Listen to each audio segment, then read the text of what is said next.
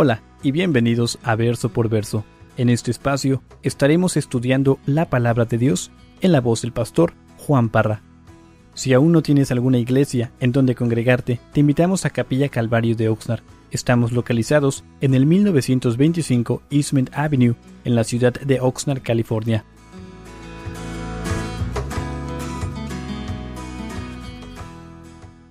Bienvenidos a todos, hermanos. Este estudio va a ser hermoso, interesante.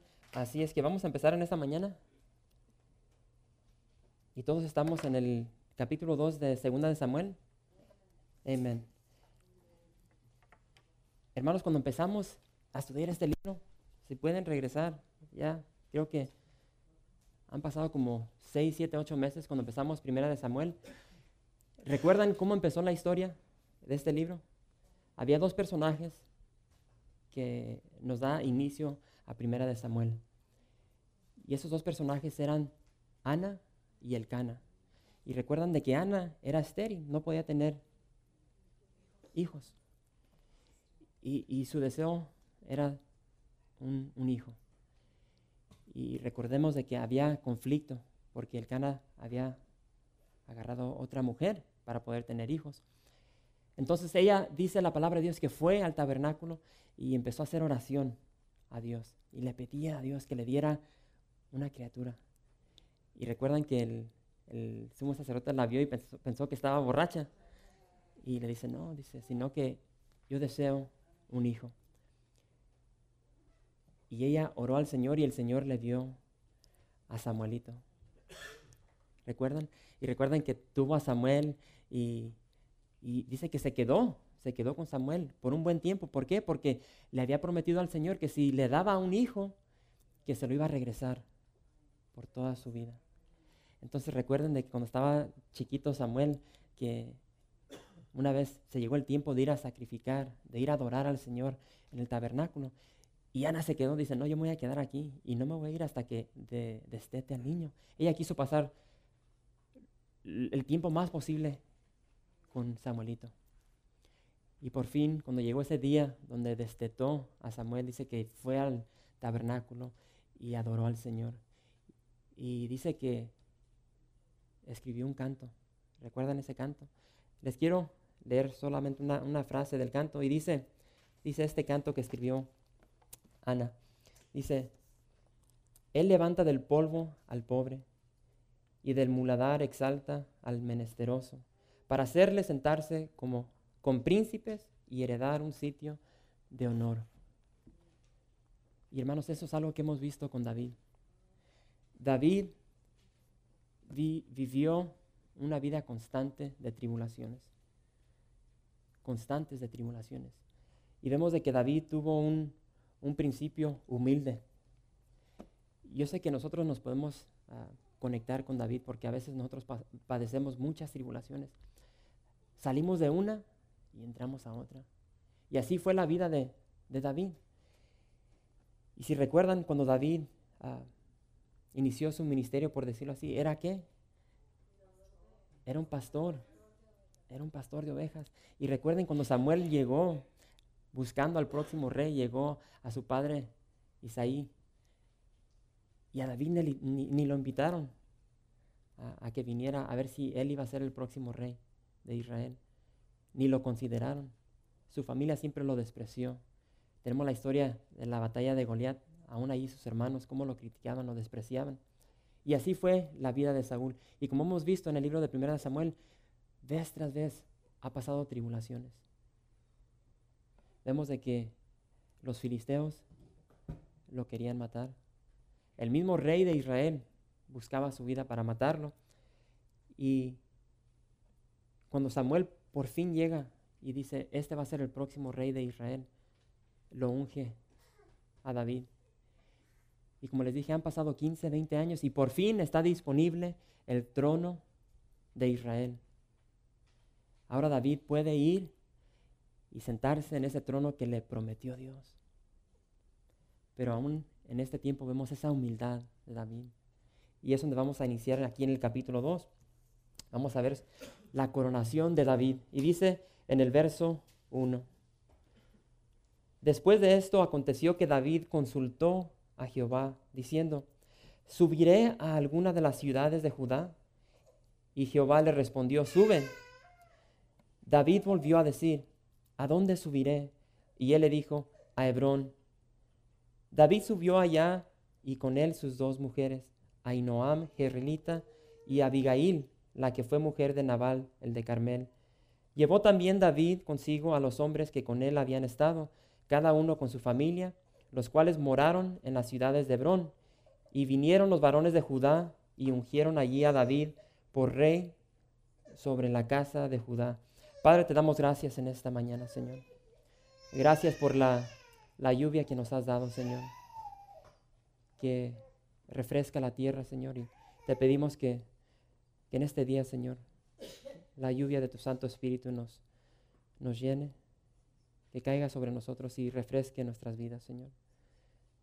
Señor, que nosotros podamos abrir nuestro corazón para recibir de tu palabra, Señor. Que seamos obedientes, Señor, a no solamente escuchar, sino a poner en práctica tu palabra, Señor. Te damos gracias en el nombre de Jesús. Amén. Hermanos, aquí en el capítulo 2 inicia con las palabras después de esto. Y se está refiriendo ¿a qué? A la muerte del rey Saúl. Y hermanos, como les dije, ha muerto Saúl. Y David es el próximo rey de Israel. El reino le pertenece. Pero vamos a ver cómo toma este reino que le pertenece. Y hermanos, David muy fácil pudo proclamarse rey y llegar delante de su pueblo y decirles, Dios me ha ungido como el próximo rey, es mi reinado. Y tenía todo el derecho para tomarlo, pero no lo hace así. Y dice la palabra de Dios que David consultó a Jehová. Y la pregunta es, ¿cuántas veces consultamos nosotros a Dios en cada aspecto de nuestra vida? A veces en lo más básico. Lo más básico lo queremos hacer nosotros mismos. Cuando nos metemos en un lío, en un problema grande, entonces sí vamos delante de Dios y buscamos su dirección. Pero cuán hermoso sería si en cada aspecto de nuestra vida, cada mañana al amanecer, consultar a Dios y ponernos en sus manos y pedirle que Él sea el que nos guíe a través de todo el día, que Él ponga palabras en nuestras bocas, palabras de exaltación, palabras de animar a las personas, con cada persona que vamos a ver en un cierto día. Yo no sé cuántos de aquí a veces les pasa donde nos topamos con ciertas personas que el Señor ha puesto en nuestras vidas, para que nosotros estemos ahí, para darles palabras de aliento, palabras de ánimo, de esperanza, y a veces no lo hacemos. Entonces vemos de que David, ¿qué es lo que hace? Busca la guianza de Dios. Y Dios le contesta, porque David le pregunta, ¿subiré a alguna de las ciudades de Judá? Y Dios le contesta y le dice, sí, sube. Y le dice, sube a Hebrón. Es específico, Dios le dice, sube a Hebrón. Y es algo hermoso, hermanos, lo que vemos aquí. Y como ya mencioné, David pudo tomar este reino a la fuerza, pero no lo hace así. Consulta a Dios. Y Dios bendijo la obediencia de David. David no se precipitó para tomar el reino que le pertenecía. Y en el verso 4 nos dice que los varones de Judá vinieron a él. Dice que vinieron a él. Regresemos al verso 4. Y dice, y vinieron los varones de Judá y ungieron allí a David por rey sobre la casa de Judá. David nunca se proclamó rey, sino que el mismo pueblo de Judá vienen y lo proclaman, lo exaltan a él. Y a veces nos queremos exaltar nosotros mismos. Y así no es. Dios es el que nos exalta. Ahora David ya había sido ungido. ¿sí? En 1 Samuel, Samuel viene y lo unge como rey de Israel. Pero vemos una vez más aquí que los de Judá lo ungen. Y hermanos, tal como David, creo que nosotros de igual manera necesitamos una constante unción de su Santo Espíritu. A veces nos conformamos de que, yo no sé a cuántos de ustedes les pasa, donde llegan a la iglesia y se siente la presencia de Dios, a veces más que en otras ocasiones. Llegamos a la iglesia y no sé por qué, a mí me ha pasado donde hace 2 semanas, durante la alabanza, donde siento la unción y uno no puede dejar de llorar. Y a veces uno se pregunta por qué, o sea, ¿qué hice diferente? Que ahora siento la presencia de Dios más. Y hermanos, es simple, es sencillo. Nos tenemos que someter a Dios, entregarnos completamente. A veces no queremos hacer eso, sea orgullo, sea lo que sea, pero tenemos que aprender de que cuando llegamos a la casa de Dios, en nuestra vida cotidiana, siempre someternos a Dios. Porque es algo hermoso cuando uno está, esto es personal, yo no sé, porque Dios se manifiesta de distintas formas. Para mí, yo cuando siento la presencia de Dios, lo primero que me empieza a pasar es el llanto. Y cuando empecé a sentir esto, hace muchos años atrás, siempre siento como un vientecito, fresco, a veces hasta con una fragancia. Y yo me acuerdo cuando yo estaba adorando y siempre abría los ojos para ver si había un abanico.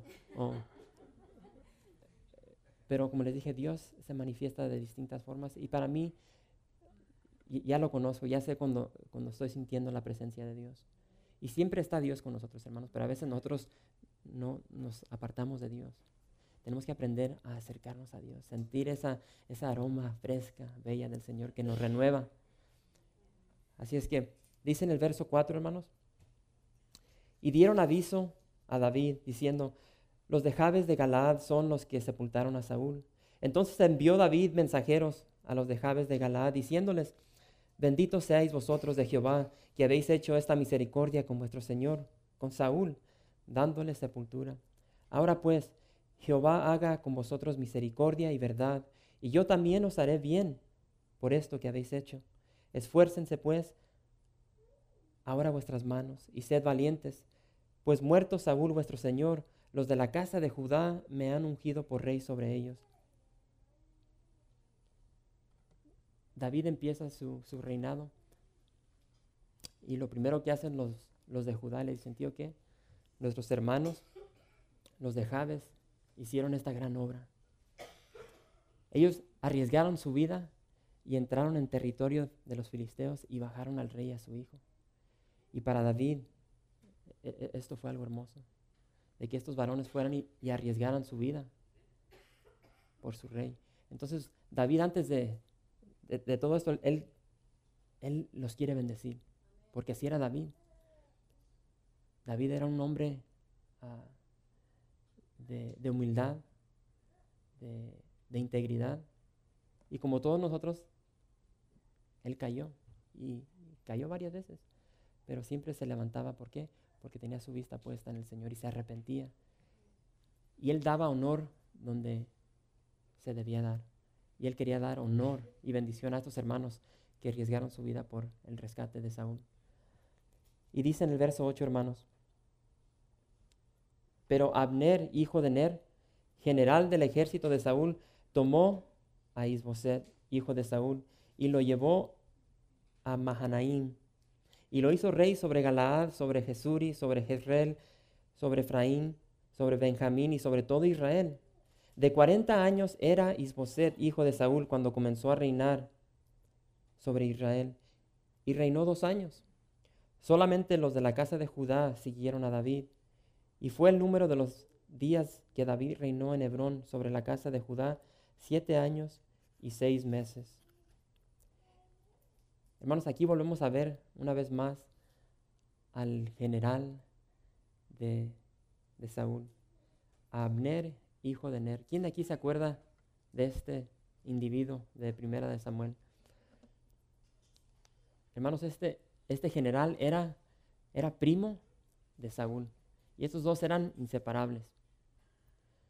Y en el libro de Primera de Samuel, ¿recuerdan cuando David peleó contra Goliat? ¿Recuerdan que David agarró su onda y salió y golpeó la frente del gigante? Y dice la palabra de Dios que llegó con la espada de Goliat y le cortó la cabeza. Y lo dice la palabra de Dios que David cogió la cabeza de Goliat y anduvo con ella por un buen tiempo. ¿Recuerdan cuando estaba por iniciar la batalla? Que se habla sobre Saúl y están hablando con otro personaje y se están haciendo preguntas, pues ¿de quién será hijo este? Ya que David le corta la cabeza y viene David ya de regreso con la cabeza, alguien hace la pregunta, o sea, Saúl manda y dice, tío, que mándamelo traer. ¿Ese personaje quién es? Es Abner. O recuerdan cuando Saúl anda detrás de David y llegan al desierto de Sif y dice la palabra de Dios que Saúl estaba rodeado de todos sus hombres y en mero medio estaba Saúl. Y dice que David bajó de noche y llegó a la presencia de Saúl. Y dice que tomó su lanza y su vasija de agua y se fue. Y cuando amaneció, dice que se subió a una colina y empezó a gritarle, ¿a quién? A Saúl. ¿Para quién? Para despertar a Abner. Abner era el número 2 de Saúl. Era el que lo tenía que estar protegiendo, era el que dormía a un lado de él. Y David se levanta y le dice en pocas palabras, eres poco hombre. Mira lo que tengo aquí. Dice, se te durmió el gallo. Yo pude matar a Saúl. Hermanos, este es el personaje de Abner. Ahora, dice que este Abner tomó ¿a qué? A otro hijo de Saúl, a Isboset, y lo proclama rey. Y dice que, en pocas palabras, tomó el resto de Israel para este hijo de Saúl, a Isboset. Y Isboset, hermanos, significa hombre de vergüenza. Y como vamos a ver, es lo que era este hombre, era un hombre de vergüenza. Tenía 40 años cuando comenzó a reinar sobre Israel. Y, hermanos, a este hijo de Saúl, también en el libro de Crónicas se le menciona como Esbaal. Y creen que se le cambió el nombre por el simple hecho de que Esbaal, o sea, era un nombre que no era apropiado para los judíos. Exaltaba al dios Baal. En sí muchos creen de que este hijo fue un hijo ilegítimo de Saúl, que lo tuvo con una de sus concubinas. Pero en fin, este es el hombre que se ha levantado como rey sobre la parte del norte de Israel. Ahí tengo un mapita para si quieren dar una idea. David reinaba sobre lo morado, la parte del sur, Judá, mientras Isboset reinaba sobre lo anaranjado o café. Y hermanos, fue una batalla, una guerra civil, lo que ocurrió por causa de ¿quién? De Saúl. Así es que vamos a continuar con el verso 12. Y dice en el verso 12, Abner, hijo de Ner, salió de Mahanaim a Gabaón con los siervos de Isboset, hijo de Saúl. Y Joab, hijo de Sarvia, y los siervos de David salieron y los encontraron junto al estanque de Gabaón. Y separaron los unos a un lado del estanque y los otros al otro lado. Y dijo Abner a Joab, levántense ahora los jóvenes y maniobren delante de nosotros. Y Joab respondió, levántense. Entonces se levantaron y pasaron en número igual 12 de Benjamín por parte de Isboset, hijo de Saúl, y 12 de los siervos de David. Y cada uno echó mano de la cabeza de su adversario y metió su espada en el costado de su adversario y cayeron a una, por lo que fue llamado aquel lugar el Cat Azurim, el cual está en Gabaón. La batalla fue muy reñida aquel día y Abner y los hombres de Israel fueron vencidos por los siervos de David. Hermanos, esta fue una batalla increíble. Imagínense que se pusieron 12 de los jóvenes, de los hombres de Abner y 12 de los jóvenes de David.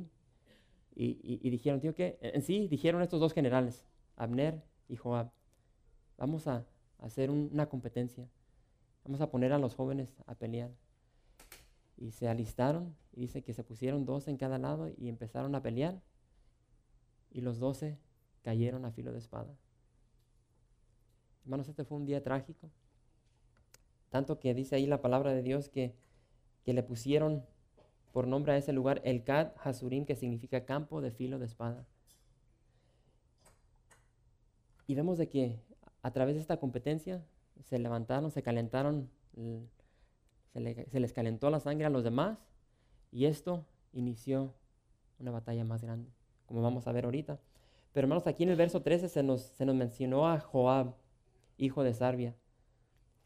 Y este Joab era el general del ejército de David. Sarvia era hermana ¿de quién? De David. Así es que este Joab era sobrino de David. Y ¿dónde está nuestro hermano? Hermano, este sobrino de David era tremendo. Y vamos a ver, conforme vamos a continuar este libro, de que las cosas que hacía este Joab. Así es que dice en el verso 18, estaban ahí los 3 hijos de Sarvia, Joab, Abisai y Asael. Este Asael era ligero de pies, como una gacela del campo, y siguió a Asael tras de Abner, sin apartarse ni a derecha ni a izquierda. Y miró atrás a Abner y dijo, ¿no eres tú Asael? Y él respondió, sí. Entonces Abner le dijo, apártate a la derecha o a la izquierda, y echa mano de alguno de los hombres, y toma para ti sus despojos. Pero Asael no quiso apartarse en pos de él. Y Abner volvió a decir a Asael, apártate de en pos de mí, ¿por qué he de herirte hasta derribarte? ¿Cómo levantaría yo entonces mi rostro delante de Joab tu hermano? Y no queriendo él irse, lo hirió Abner con el regatón de la lanza por la quinta costilla, y le salió la lanza por la espalda y cayó allí, y murió en aquel mismo sitio. Y todos los que venían por aquel lugar donde Asael había caído y estaba muerto, se detenían. Hermanos, aquí se nos mencionaron los 3 sobrinos de David, Joab, Abisai y Asael. Un comentarista escribió esto sobre estos 3 hermanos y dice, los 3 hermanos eran grandes guerreros, amantes de la guerra más que de la paz, y de carácter obstinado. Y esa era una verdad, hermanos. Así eran estos 3 hermanos. Eran tremendos. Ahora, a Joab lo vamos a ir conociendo más conforme vayamos estudiando este libro. Abisai, ¿quién recuerda a Abisai? Le voy a refrescar su memoria. Abisai, ¿recuerdan ahorita que mencioné de cuando David siguió al rey Saúl en medio del campamento? Recuerden de que David pidió ayuda. ¿Quién va conmigo? Ese era Abisai, el que dice, yo voy contigo, David. Y se fueron, y se arriesgaron sus vidas, se metieron en medio de miles y miles de hombres hasta que llegaron a Saúl. Y recuerdan cuando llegaron a Saúl, ¿qué fue lo que dijo este joven? Dice, hoy ha entregado Dios a tu enemigo en tu mano. Ahora pues déjame que le hiera con la lanza y lo enclavaré en la tierra de un golpe y no le daré segundo golpe. Ese era el joven que quería clavarle la lanza a Saúl. Pero sabemos de que David no quiso. Ahora, también se nos menciona a Asael, y dice la palabra de Dios que era ligero como una gacela del campo. Asael significa Dios ha creado. Y este joven era terco, hermanos. No solamente terco, sino orgulloso. Terco y orgulloso.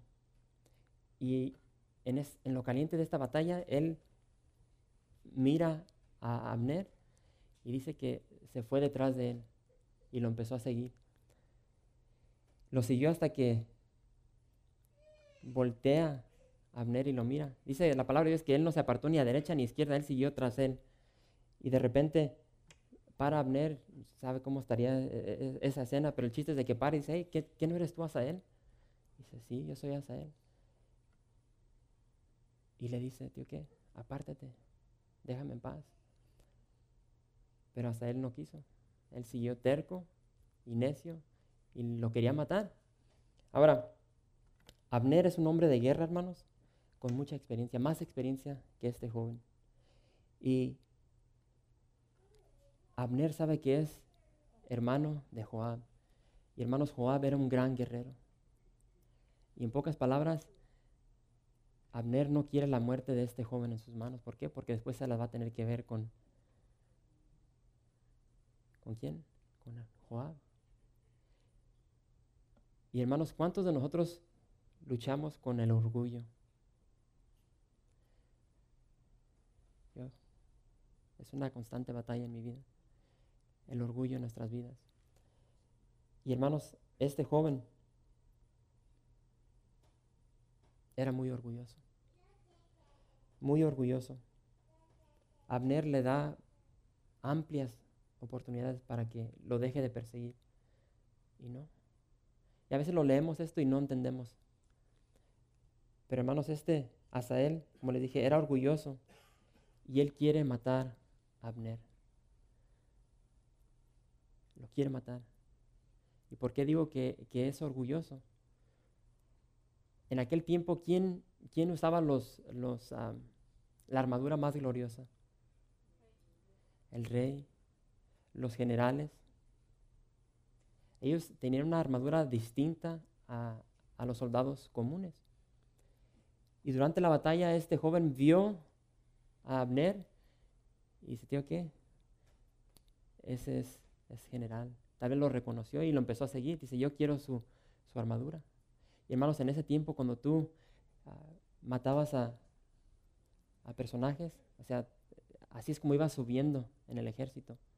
Si tú llegabas con el armamento de un general, ay, papacito, era tu gloria de llegar, tío, yo maté al rey, yo maté a un general. Y es lo que quiere este joven. Dice, tío, yo no quiero a uno cualquiera, yo voy tras el mero gallote. Y no resistió. No resistió. Y Abner le dice, tío, apártate, aparte de mí. Dice, agarra la armadura de uno de los hombres que están a tu izquierda o a tu derecha. Con eso. En otras palabras, la mía no la vas a agarrar. Le está permitiendo que se vaya con su vida. ¿Y tú confórmate con la armadura de uno de los hombres que están ahí. Dice, no, yo quiero la tuya. Yo quiero la tuya. ¿Y cómo dice ahí? ¿Dónde estamos?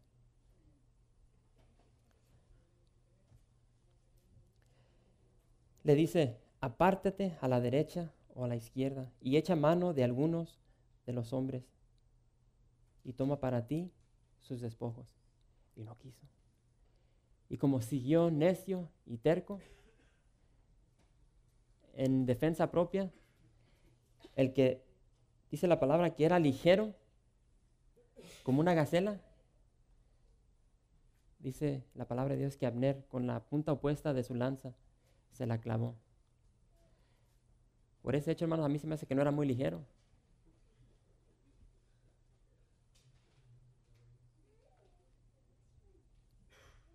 Con la punta opuesta de la lanza dice que Abner mató a Asael, que era ligero como una gacela. Y para mí, hermanos, como les dije, el orgullo de este joven, tremendo. Ahora, la palabra orgullo la busqué en un diccionario bíblico y dice lo siguiente. Dice, orgullo. Dice, aunque este término puede ser utilizado de manera positiva, en las Escrituras se emplea mayormente para señalar un exceso en la autoestima, una arrogancia o soberbia que conduce a una persona a exagerar su importancia o sus virtudes. Creo que es una buena definición. Dice, en hebreo la palabra gea viene de una raíz que significa elevarse. Elevarse. El orgullo hace que el individuo piense que es mejor que los demás. Y a veces uno, por eso les digo, a veces yo batallo con eso, a veces nos sentimos superiores a los demás. Tendemos a elevarnos más que otras personas. Dice, el orgullo hace que el individuo piense que es mejor que los demás. Y eso va directamente a mi vida, hermanos. Yo no sé a ustedes. Continúe, dice, el orgullo es por tanto pecaminoso. Proverbios 21:4 dice, altivez de ojos y orgullo de corazón y pensamientos de impíos son pecados. Vemos de que ese fue el pecado de Lucifer, de que Satanás enalteció su corazón contra Dios. En Proverbios 6 dice, 6 cosas aborrece Jehová. Una de ellas, los ojos altivos. En el Salmo 138 dice esto, Jehová es excelso y atiende al humilde, mas al altivo mira de lejos. Hermanos, yo quiero que Dios me mire a mí de cerquitas, no de lejos. Y a veces por eso tenemos que esforzarnos a ser humildes, a imitar a los gran hombres de Dios, de la palabra de Dios. Jehová es excelso y atiende al humilde. Yo quiero ser atendido por Dios y no quiero ser visto de lejos por Dios. En el Nuevo Testamento el apóstol Juan advierte y dice que la vanagloria o la soberbia de la vida no proviene del Padre, sino del mundo. Y este es algo hermoso, hermanos.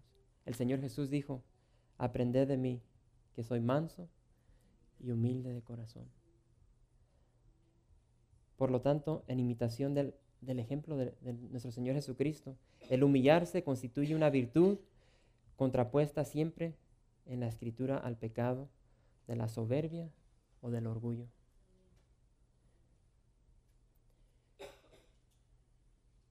En Proverbios 16:5 dice, el Señor aborrece a los arrogantes, una cosa es segura, que no quedarán impunes. Y encontré una historia, hermanos, del siervo. ¿Quién ha escuchado la historia del siervo?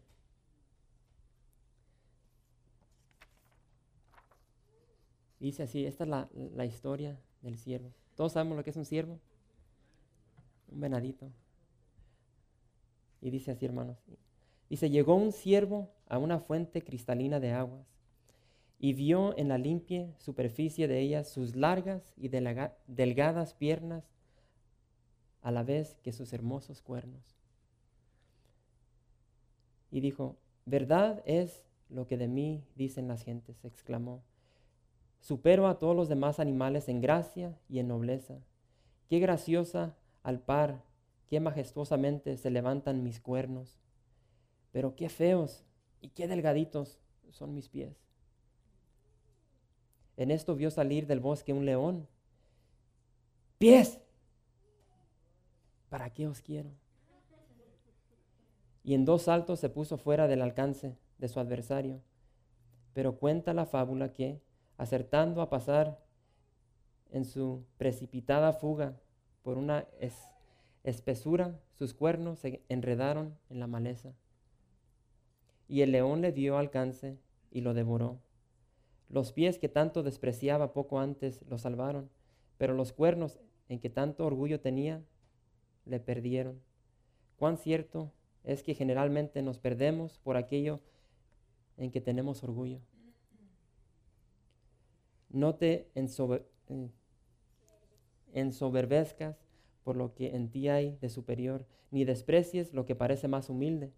La soberbia pierde y la humildad salva. Y a veces así pasa con nosotros, hermanos. A veces nosotros nos enfocamos en las cosas que tenemos que son superiores a los demás. Y nos exaltamos, nos elevamos en esto. Pero a veces no vemos los defectos que tenemos. Y todos tenemos defectos. Y a veces el orgullo nos vence. A mí me vence cada rato. Y tenemos que ser humildes. Ser humildes y y ser humildes y amar a los demás, porque a veces nosotros nos sentimos superiores a los demás y así no es. Así es que el orgullo de Asael lo llevó a su muerte. Y el verso 18 dice que, como les dije, que era ligero como una gacela, pero sin embargo lo alcanzó la lanza de Abner. Dice en el verso 24, hermanos, mas Joab y Abisai siguieron a Abner, y se puso el sol cuando llegaron al collado de Amá, que está delante de Guía, junto al camino del desierto de Gabaón. Y se juntaron los hijos de Benjamín en pos de Abner, formando un solo ejército. Hicieron alto en la cumbre del collado. Y Abner dio voces a Joab diciendo, ¿consumirá la espada perpetuamente? ¿No sabes tú que el final será amargura? ¿Hasta cuándo no dirás al pueblo que se vuelva de perseguir a sus hermanos? Y Joab respondió, vive Dios, que si no hubieses hablado, el pueblo hubiera dejado de seguir a sus hermanos desde esta mañana. Entonces Joab tocó el cuerno y todo el pueblo se detuvo y no persiguió más a los de Israel, ni peleó más. Y Abner y los suyos caminaron por el Araba toda aquella noche, y pasando el Jordán cruzaron por todo Bitrón y llegaron a Mahanaim. Joab también volvió de perseguir a Abner, y juntando a todo el pueblo, faltaron de los siervos de David 19 hombres y Asael. Mas los siervos de David hirieron a los de Benjamín y de los de Abner a 360 hombres, los cuales murieron. Tomaron luego a Asael y lo sepultaron en el sepulcro de su padre en Belén. Y caminaron toda aquella noche Joab y sus hombres, y les amaneció en Hebrón. Hermanos, en la batalla dice que Joab y Abisai siguieron a Abner y hasta que llegaron a Gabaón. Y vemos aquí que Abner ya empieza a cambiar de pensamientos. Empieza a reconsiderar sus acciones. Y dice, ¿hasta cuándo no dirás al pueblo que se vuelva de perseguir a sus hermanos? Ahora aquí vemos de que ya los empieza a nombrar como hermanos, y eran hermanos. Y es lo que sucedió, hermanos, de que había familiares peleando contra familiares por el pecado de un hombre. Y vemos de que se detiene la batalla por ahora. Y el verso 17 nos dice, o nos dijo, y los hombres de Israel fueron vencidos por los siervos de David. Pero sí vieron la diferencia aquí que nos dio detalladamente, que los de David nomás cayeron 20 y los de Abner cayeron 360. Increíble. Hermanos, como les dije,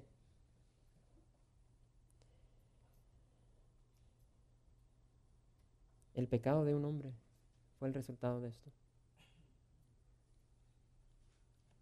Y a veces tomamos el pecado a la ligera, pero si regresamos y nos enfocamos de dónde vino todo esto, fue el orgullo, la desobediencia del rey Saúl.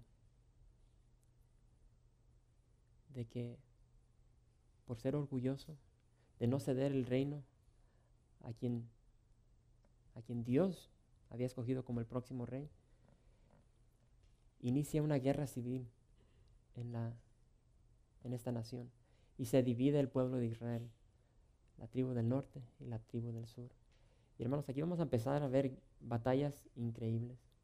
Vamos a ver venganza, vamos a ver desprecio, odio. ¿Por qué? Por el pecado. El pecado trae muchas consecuencias, y tal como las trajo a estos personajes de la Biblia, las trae a nuestras vidas. Y más que nada, hermanos, tenemos que aprender del Señor. Y las tribulaciones, las pruebas van a venir a nuestras vidas. Entonces, nosotros tenemos que aprender cómo a reaccionar cuando lleguen a nuestras vidas. ¿Qué es lo que vamos a hacer? Y eso es lo importante en nuestra vida. Y eso solo lo vamos a aprender si estudiamos la palabra de Dios. E imitar las virtudes de los grandes hombres de Dios. ¿Cómo reaccionaron ellos a las tribulaciones de sus vidas? Porque yo estoy seguro que aquí en esta mañana hay muchas personas que están pasando por luchas, que están pasando por tribulaciones, por tentaciones. Entonces lo importante es cómo reaccionamos a los golpes que nos da la vida. No es un juego.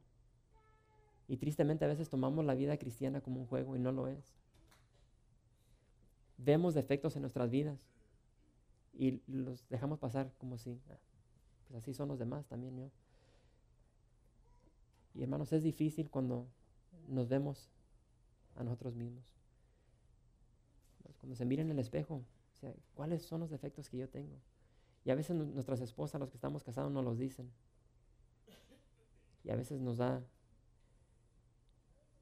vence el orgullo y pues en vez de poner atención, aventamos pedradas para el otro lado.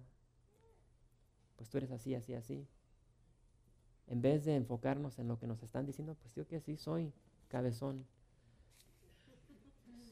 Sí soy terco.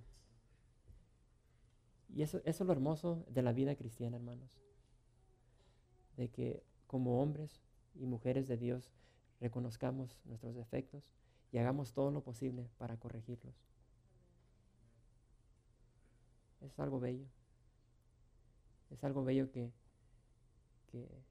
conforme va pasando el tiempo, nosotros mismos podemos ver, tío, que el Señor me ha cambiado.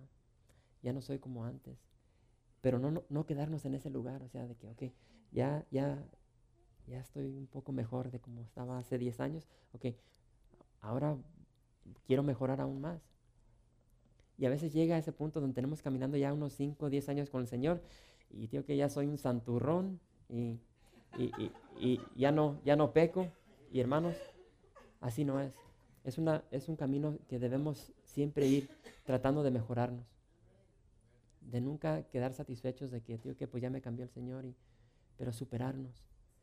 No para que esto nos traiga orgullo a nosotros mismos, sino en obediencia a la palabra del Señor. Así es que seamos obedientes a la palabra. El Señor dijo, aprended de mí, que soy manso y humilde de corazón.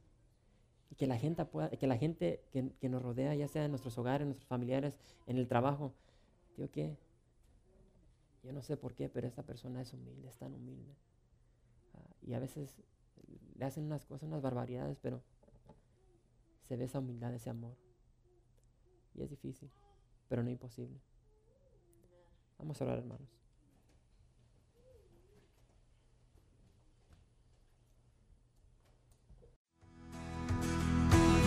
Gracias por visitar calvariooxnard.org. En este sitio web podrás encontrar información fresca cada semana, como los servicios previamente grabados, los cuales están disponibles para ti, para que los puedas escuchar en cualquier momento. Estamos seguros que este material será de gran edificación espiritual para tu vida y para tu familia. La visión de Capilla Calvario de Oxnard es ser como Jesús, aprendiendo y viviendo la palabra de Dios.